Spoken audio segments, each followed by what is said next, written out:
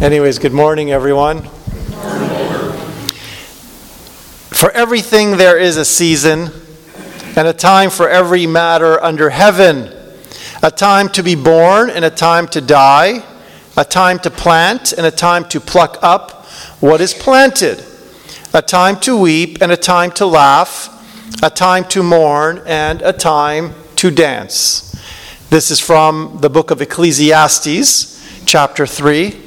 Verses 1, 2, and 4.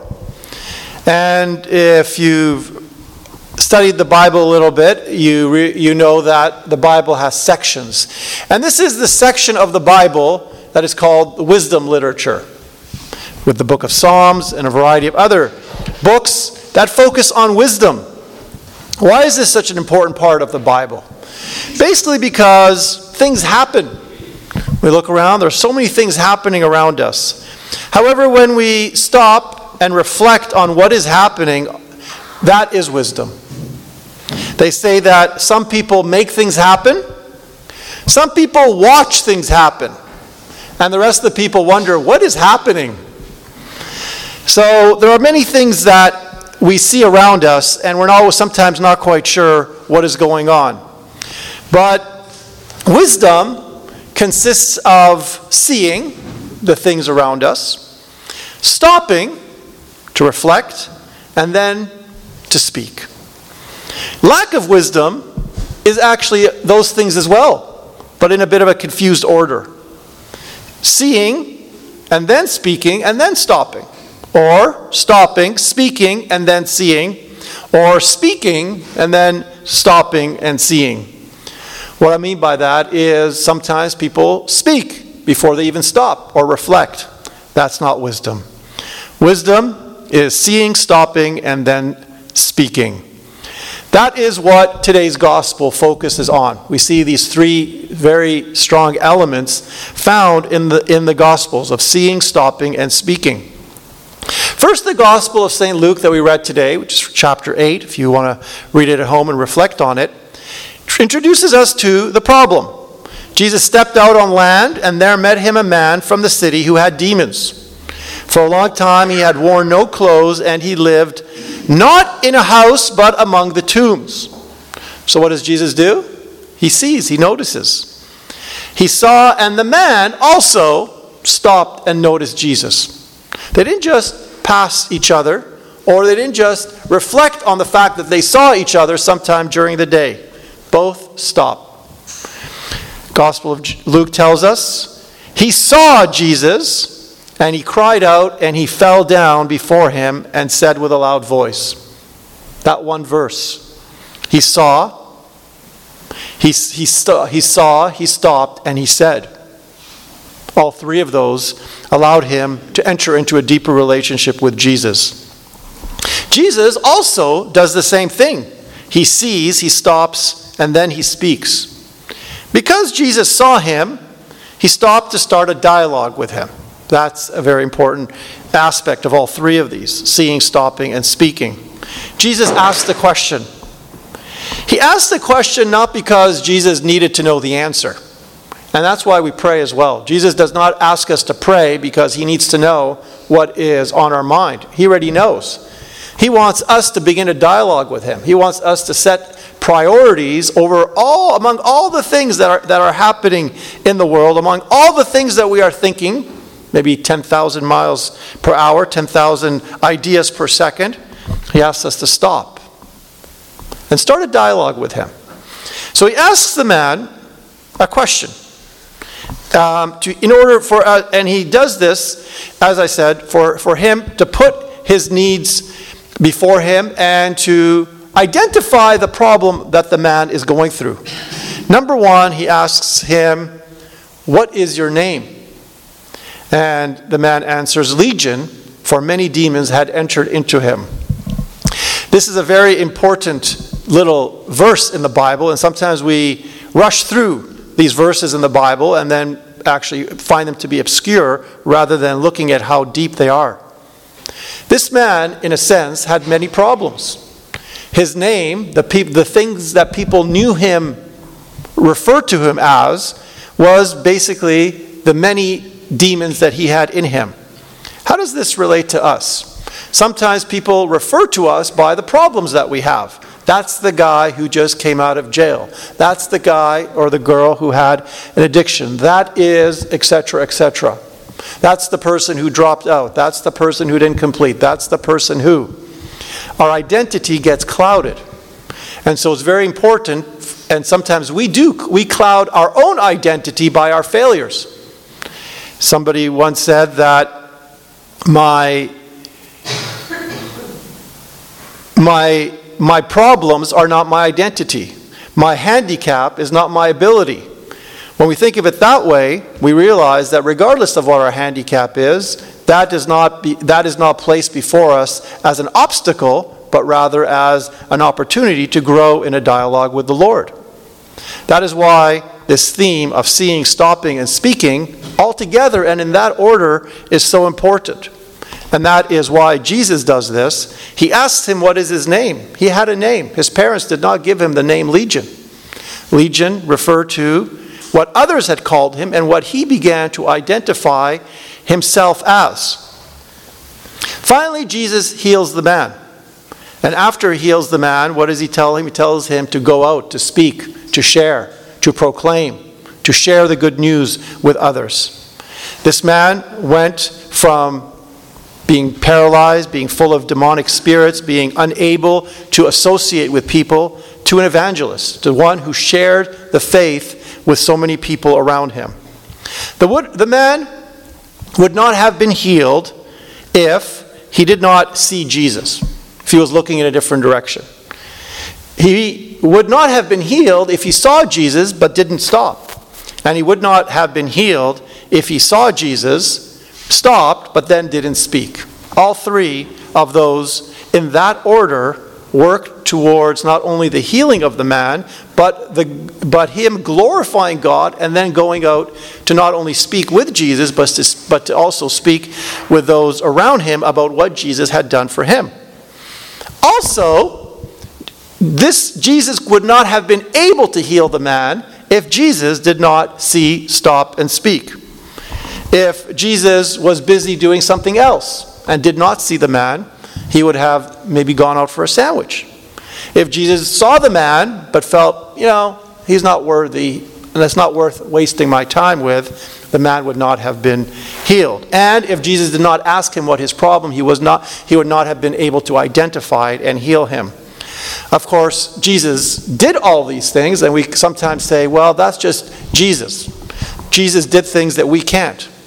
That's not what the Bible is for. The Bible presents to us the pattern of Jesus' life in order for us to live that pattern, in order for us to also stop, see, and say.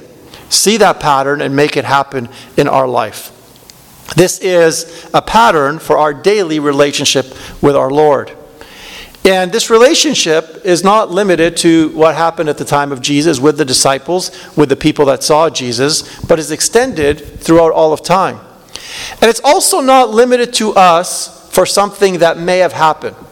We may have had a great time in our spiritual life. There may have been a time when we started taking our faith a little more seriously, and we say, now we're a little more mature in our faith. Well, our faith growth does not stop there. We need to continue that pattern every single day of our life. On this aspect of legion, many. When we think of ourselves, we have many blessings. God has filled us with an abundance of blessings. And, unfortunately, each and every one of us has a legion, has many issues. There's nothing wrong with that. What's wrong is to overlook that. Because when we overlook our faults and also overlook our blessings, then we are forgetting what God wants to give us and what God wants to heal us from. Every one of us suffers some sort of fear, anxiety, trouble, but also every single one of us has been blessed with so many things. Let's look at a few lists in the Bible, both the Gospels and in the letters of St. Paul, that differentiate between the spirits that all of us have been given. Let's start with Luke chapter 4.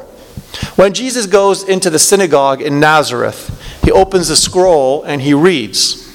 He reads, "The Spirit of the Lord is upon me, because he has anointed me to preach good news to the poor. He has sent me to proclaim release to the captives, recovering the sight of the blind, liberty to those who are oppressed, and to proclaim the acceptable year of the Lord."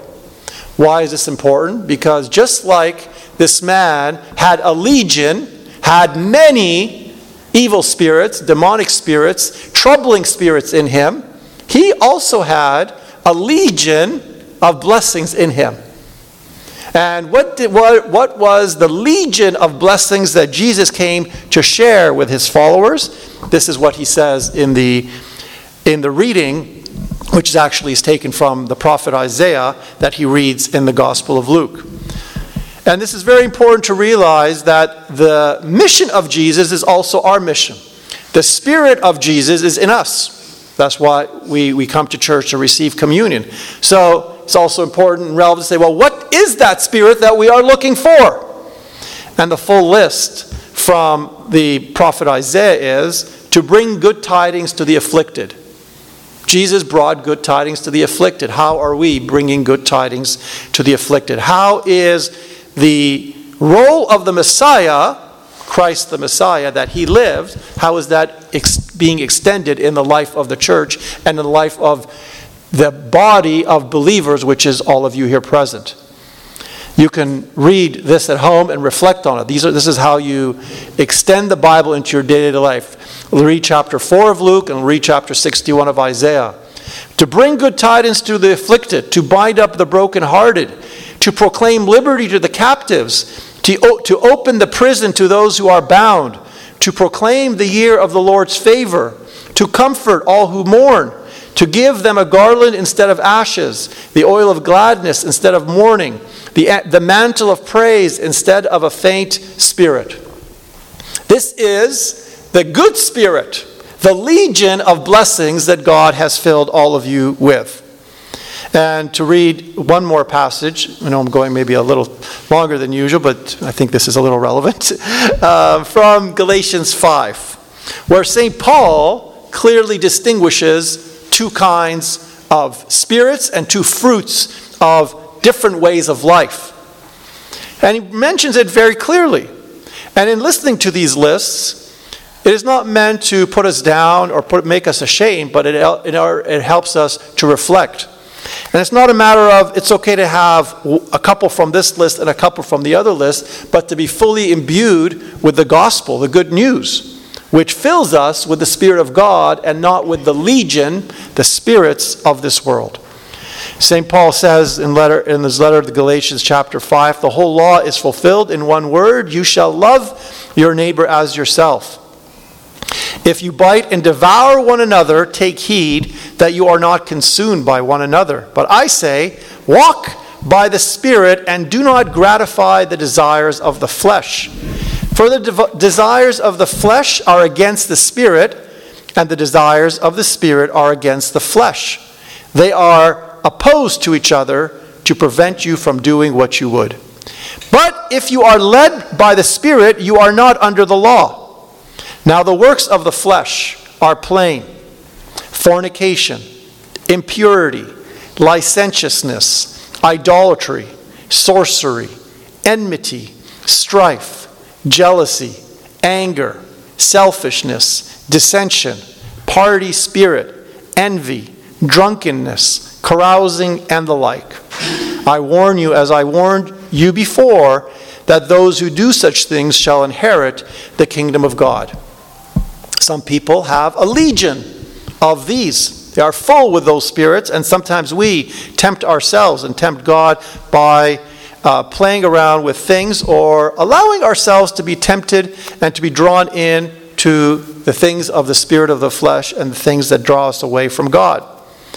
But just to give us the balance, this picture, St. Paul also reminds us that we also live by the Spirit of God in many ways, and reminds us to focus on these. He says the fruit of the Spirit is love, joy, peace, patience, kindness, goodness, faithfulness, gentleness, self-control. Against such there is no law. So when we hear in this gospel that the Lord healed this man, saved him from a legion of demons, know that we may have a legion of things troubling us.